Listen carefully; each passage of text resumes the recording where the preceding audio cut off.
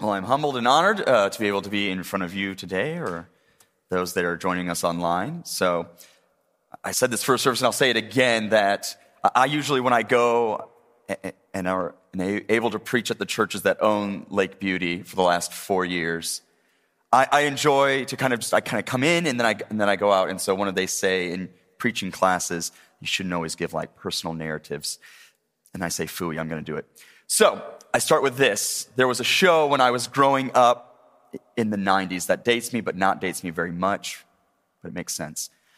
In the 90s, there was a hit show on NBC at night that I would sometimes catch with my mom when she'd allow me. It was entitled Friends. Okay, the better reaction than I got for first service, I got groans. You might not like it. It's okay, to each their own. I loved the show. I've watched all 180 plus episodes countless times, probably. When I was in college, I binge watched it a few times. My wife and I have done the same. So I just love the show. And I couldn't tell you why I love the show. I don't know if it's the character development or the plots. The fact that it's set in New York, that's great and all. But I think what I can put a pinpoint on of why I love the show so much is the opening credits, the song that they sing. Brought to us by the one-hit wonder band from the 90s known as the Rembrandts. And the song goes like this. So no one told you life was gonna be this way. Your job's a joke, you're broke, your love life's DOA. It's like you're always stuck in second gear. When it hasn't been your day, your week, your month, or even your year, but I'll be there for you. When I was 7 years old, I discovered my best friend. Her name was Abby. She was the epitome of a tomboy back in that day. And I really enjoyed her company. She was the best of both worlds for my sister and I. She was a year older than me, which was my sister's age. I don't remember how I came across knowing or being introduced to Abby. She was my neighbor. I think my mom got invited to some backyard barbecue at the cul-de-sac that they lived on. And we went and got to meet her and her family. I lived on a main road, Michigan Highway where I grew up. And Abby lived down the street on a different road titled My Dream Avenue. I only wanted to put that in there because I think it's such an interesting name for a road. My Dream Avenue. And so I would go over to Abby's house. I'd walk past my backyard and probably like a quarter mile or so up the road and go and visit and hang out with her. And she loved gymnastics like my sister, but she also loved to play and shoot hoops. And she had a Nintendo 64, which was cool in my book, even if she was a girl. When we got to about middle school, though, or she got middle school, I was in 5th grade. We slightly parted ways, one would say. She got her own friends and I got my own. But I still remember that those times when I look back fondly of just being around and hanging out with my neighbors. And then I get a question when Trinity asked me, like, hey, what do you want to speak on? And the question that kind of got in my head was really, are these days really over when we're really no longer friends with our neighbors? I've lived on Lake Beauty's property now for the last 4 years, and sadly, I can account it for myself. I don't know very many of my neighbors. I know some of their names. I might know faces, but I probably couldn't put the two together. And the same probably goes for them. And the same may go for you as well. That you have these neighbors, maybe you've lived alongside and you couldn't pick them out from Adam. Our society is really ingrained in keeping what we have to ourselves, and that we should really only get to know those that we truly know. Our friends, our family, maybe our coworkers. Heavens forbid, though, we stretch that out and get to know who our neighbors really are. As those of us, though, that say that we follow Christ, have the faith in him, we just celebrated Advent and celebrated his birth and his life and his death and his resurrection. For those of us who are growing in that process. For those of you who do not know, we get that opportunity to do so. He invites us each and every day. But as those of us who are Christ followers, we're told to be countercultural. So if our culture is telling us that we should just keep to ourselves, Jesus came and he flipped, the world upside down and was countercultural. We are called to be different from what society expects. When somebody, we'll dub them a stranger, waves at us, we should show hospitality and friendliness back to them and not just jump to judgments on who they might be. It reminds me of a story that I think of when I think of this idea of being hospitable and being a neighbor. My wife and I, we lived in Dallas, Texas for a couple of years. And I remember there was a dog park there, and we had a dog. It's kind of one of the reasons we chose that apartment. And we're there at this dog park, and I'm walking out to go walk my dog there, and I see somebody else who owned a dog, who I'd seen frequently at the park. And I just go, well, hey, neighbor. And I did one of those goofy things, and no lie, the guy's response was, oh. And did one of those things to me. And so it hurts your feelings because you're like, you want to be neighborly, you want to be hospitable. And we see that as Christ followers, we are to be that. We are to be loving, and we should even strip this term stranger from our vocabulary. Jesus teaches us countless times that we should not be afraid to be neighborly with strangers because they are his children. The church I worked at before taking the position at Lake Beauty, there was a lady who worked with the younger kids for many years. And she would go over in Sunday school, and she would go over the classic Sunday school songs.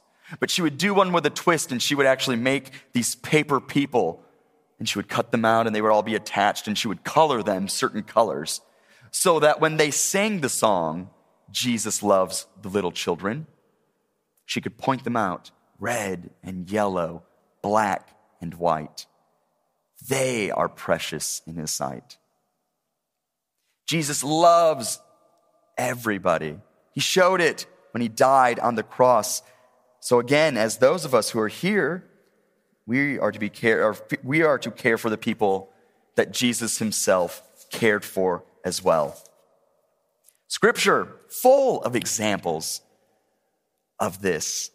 There's the Israelites way back in the Old Testament times who were called in their Levitical law that they are to take care of the widows and the orphans and the refugees that came into their camps. We see the classic narrative of Naomi and Ruth. Ruth, who left her own land, indoctrinating herself into this Hebrew culture, becoming as if she was one herself. Jesus was the greatest example of caring for others, many of whom not even from his own culture. Need we look at his disciples, a motley crew of men. Some were of Jewish culture, some were zealots, some of the Greco-Roman cultures themselves. And there's one instance that we'll dig into, or dive into, as I like to say, where Jesus was in dispute with someone about the ever-classic question, who is my neighbor?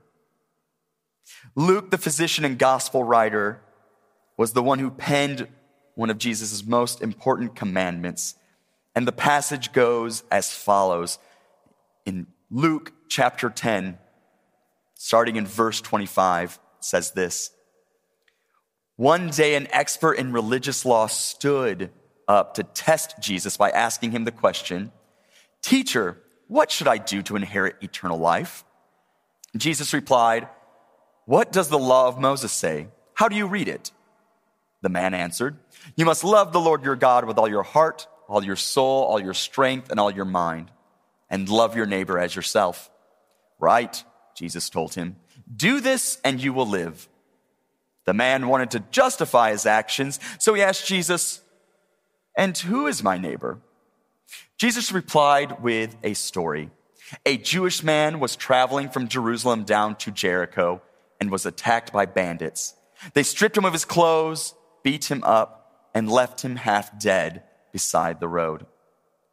By chance, a priest came along, but when he saw the man lying there, he crossed to the other side of the road and passed him by. A temple assistant, or Levite, walked over and looked at him lying there, but he also passed by on the other side. Then a despised Samaritan came along, and when he saw the man, he felt compassion for him. Going over to him, the Samaritan soothed his wounds with olive oil and wine and bandaged them. Then he put the man on his own donkey and took him to an inn where he could take care of him. The next day he handed the innkeeper 2 silver coins, telling him, "Take care of this man. If his bill runs higher than this, I'll pay you the next time I am here."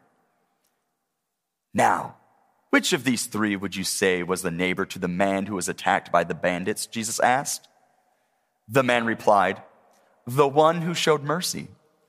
Then Jesus said, "Yes, now go and do the same." I remember hearing about this story when I was in Sunday school, speaking of which, the parable of the Good Samaritan. We only hear it in Luke's account. Matthew and Mark, the other synoptic writers, gospel writers, spoke of this interaction that Jesus had with this Jewish lawyer, this man who studied the Hebrew scriptures intently and knew about it. We see these interactions that Jesus had throughout the gospel writings, where he had many followers that would come up to him and just pose different questions. We have here, of course, this Jewish man coming up and posing more of a philosophical one, asking Jesus, "How do I inherit eternal life?" Jesus, doing what he does best, retorts him with a question. God kind of all covenant on him and even asking, "Where is it written?" They both knew that this would probably be the interaction.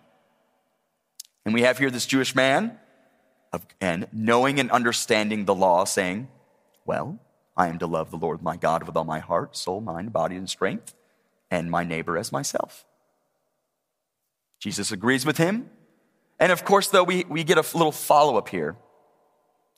The man trying to stump Jesus, funny enough, goes over and talks about it, and even goes and poses the next question, the follow-up of, "Well, who is my neighbor? If I'm to love my neighbor, who is my neighbor?"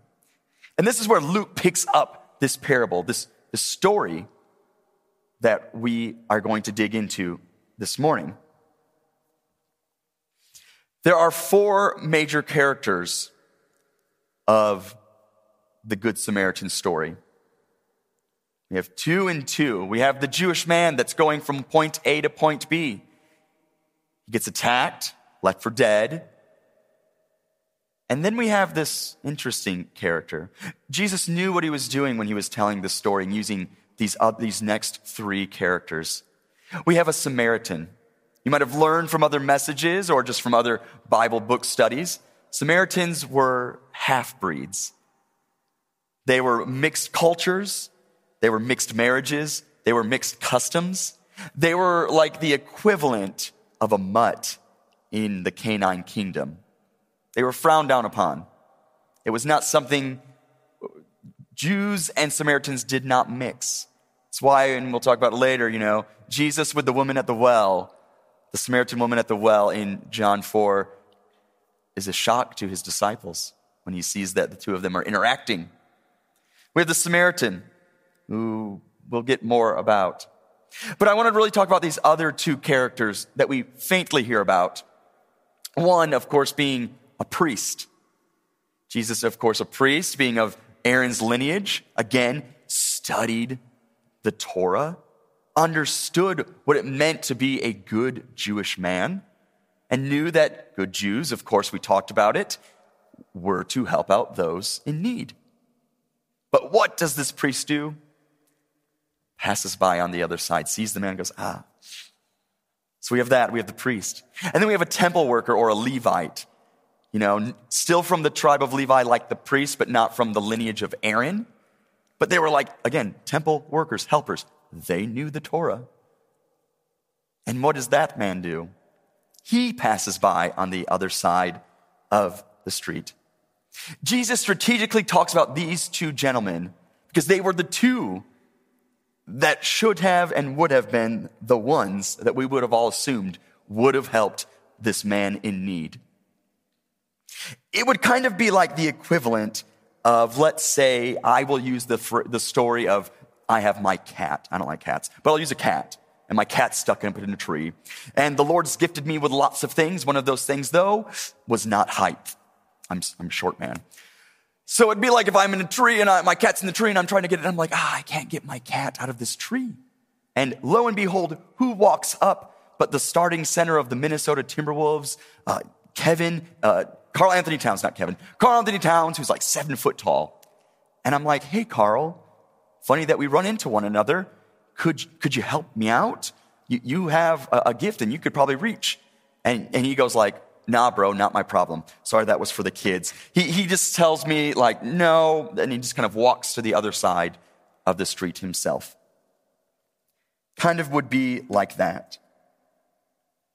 Of course, though, we have the Samaritan, the one culturally unthinkable to stop and assist the Jewish man.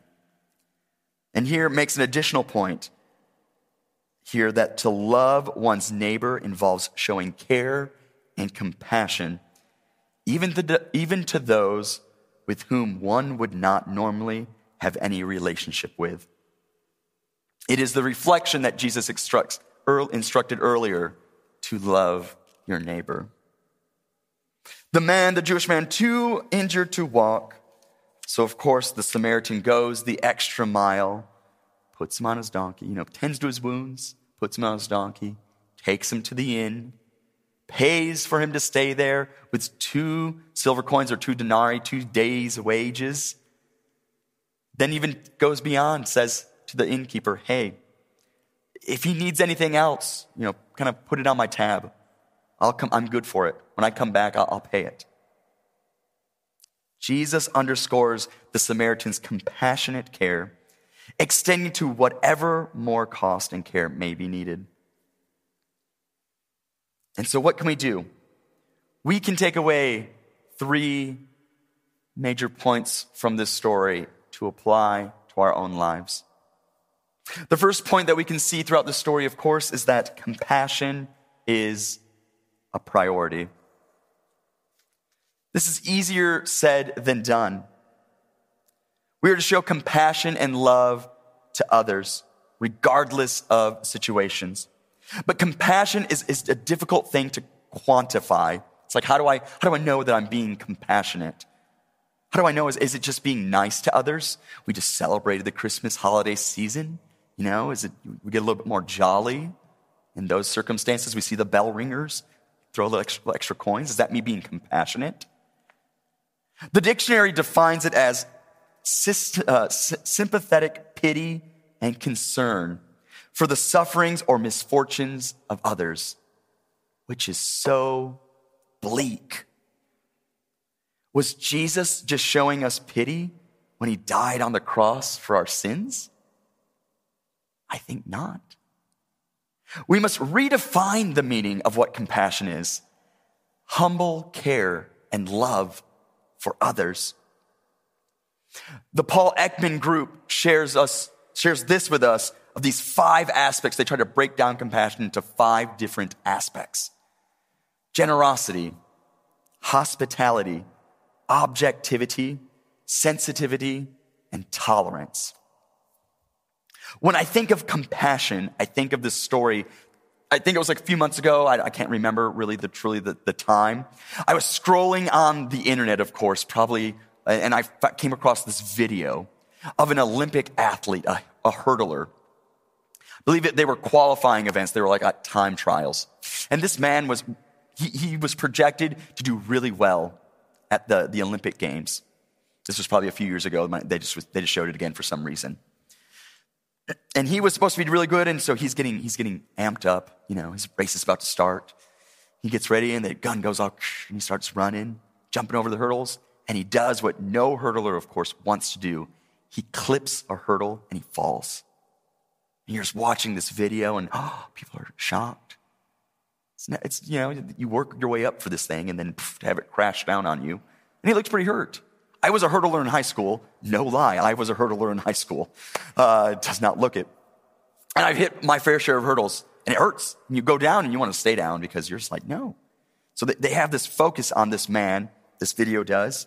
And all of a sudden, in the frame comes someone from kind of the opposite direction, farther up the track, coming back. And it's another runner. Goes and helps, picks him up.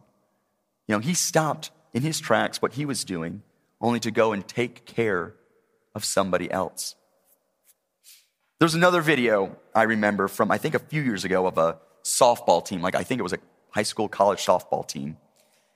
And this girl's up to plate, and, something that you always want to do, of course, if you ever were in sports, is to be maybe the one to have the winning drive or the winning run, and that was her. She would have counted for the winning run to win this championship. She hits a home run, of all things. Woo! Crowd's cheering. Her team's about to win. She's rounding the bases, and she trips on, I think, second base. Trips so much that she tears something in her leg. And of course, the rules were in softball that nobody from her team could help her out or assist her. And she needed to touch all the bases in order to account for the run. So what happens, and she's writhing in pain, she's making noise. The other team, though, they come around her, and they pick her up, and they allow her to hobble to third base and then to home plate. Compassion, humble care and love for others. Compassion is putting the needs of others, regardless of race, social settings, culture, anything, ahead of the needs when they are in need.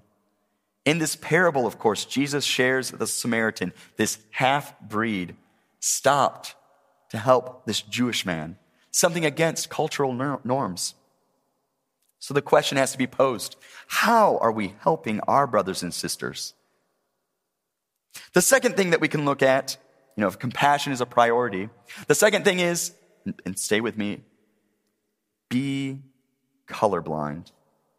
Strange that someone from the pulpit is calling us to have something like this. We are all structurally wired the way that God made us, to take in information, whether or not true or false, and we're to store that in our minds. And the information is what guides us in how we make judgments and decisions about the world. Walls get created, though, because there's so many negative connotations heaped onto people of different thoughts and personalities. So we do this. And I'm going to say a quote that I think kind of sums things up for us to kind of maybe change our perspective. It's by Dr. Albert Schweitzer. He's a professor at law, and he says this: an optimist is a person who sees a green light everywhere, while a pessimistic person only sees a red stoplight. A truly wise person is colorblind. Jesus himself did not care who he was associating with during his ministry. We read stories, of course, of him sitting with tax collectors, little small ones even, and assisting Roman soldiers and their families, even though he was of Jewish descent. We see him sitting with Samaritan women, like I mentioned in John 4, and reflecting on their stories, even as the disciples are chastising him. We read that he went out of his way to take on all the sins of everybody, not just those who looked like him. He never refuted his captors or the Pharisees who denied him, only saying, "Father, forgive them all." One of his most famous conversations is with one of his disciples, Matthew, whom we read was a tax collector sitting at one of the booths. And Matthew was there, and Jesus profoundly and infamously said, "Follow me." We see him sitting amongst others of the same lifestyle and sinners shortly after.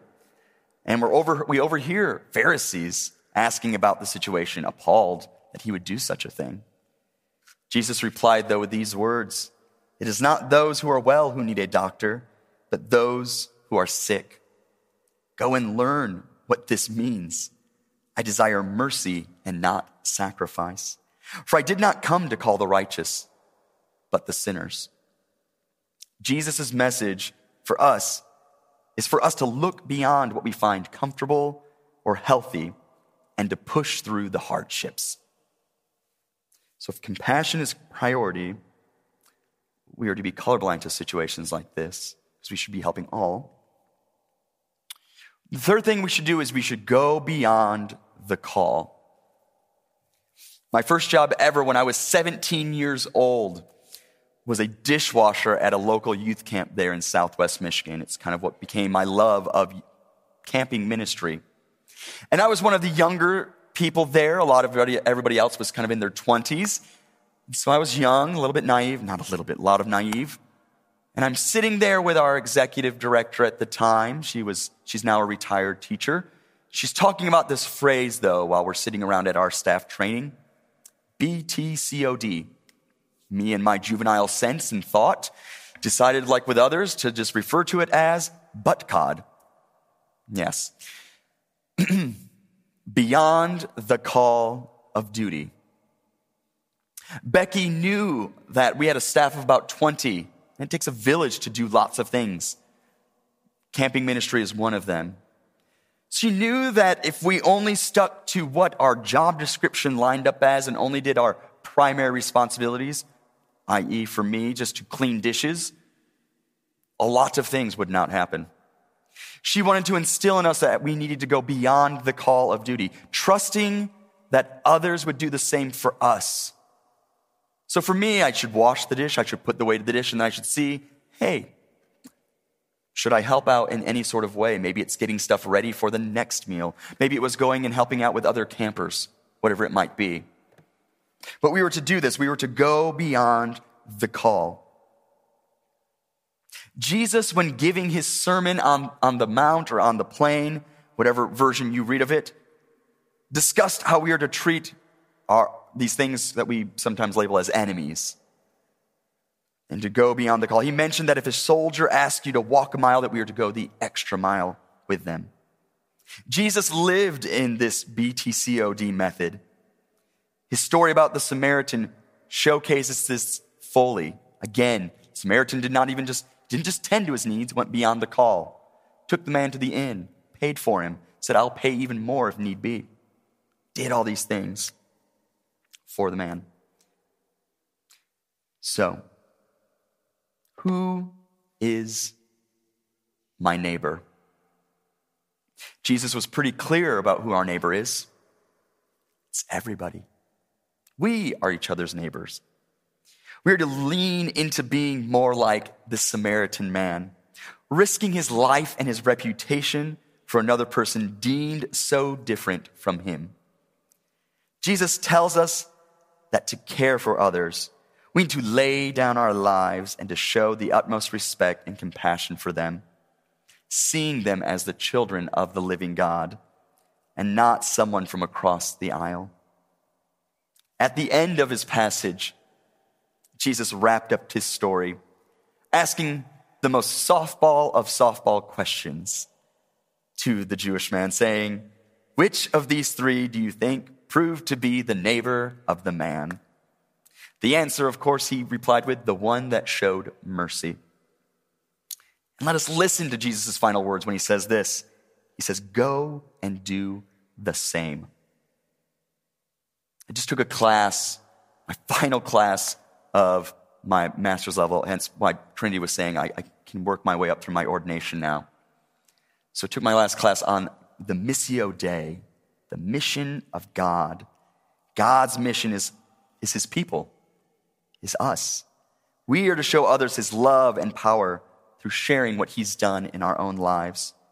And it reminds me of Paul's letter to the Corinthians. Chapter 12, verse 12 actually says this. For just as the body is one and has many parts, and all the parts of that body, though many, are one body, so also is Christ. We should not look at things as strangers, taking the word out of our vocabulary, instead replacing it with terms like neighbor, or friends, or brothers and sisters. Look around you now. We are all neighbors, no matter what we may think, because we are all on this mission together. We are to heed his final words. Go and do the same. Let us pray. Heavenly Father, we're thankful for the many blessings that you provide for us.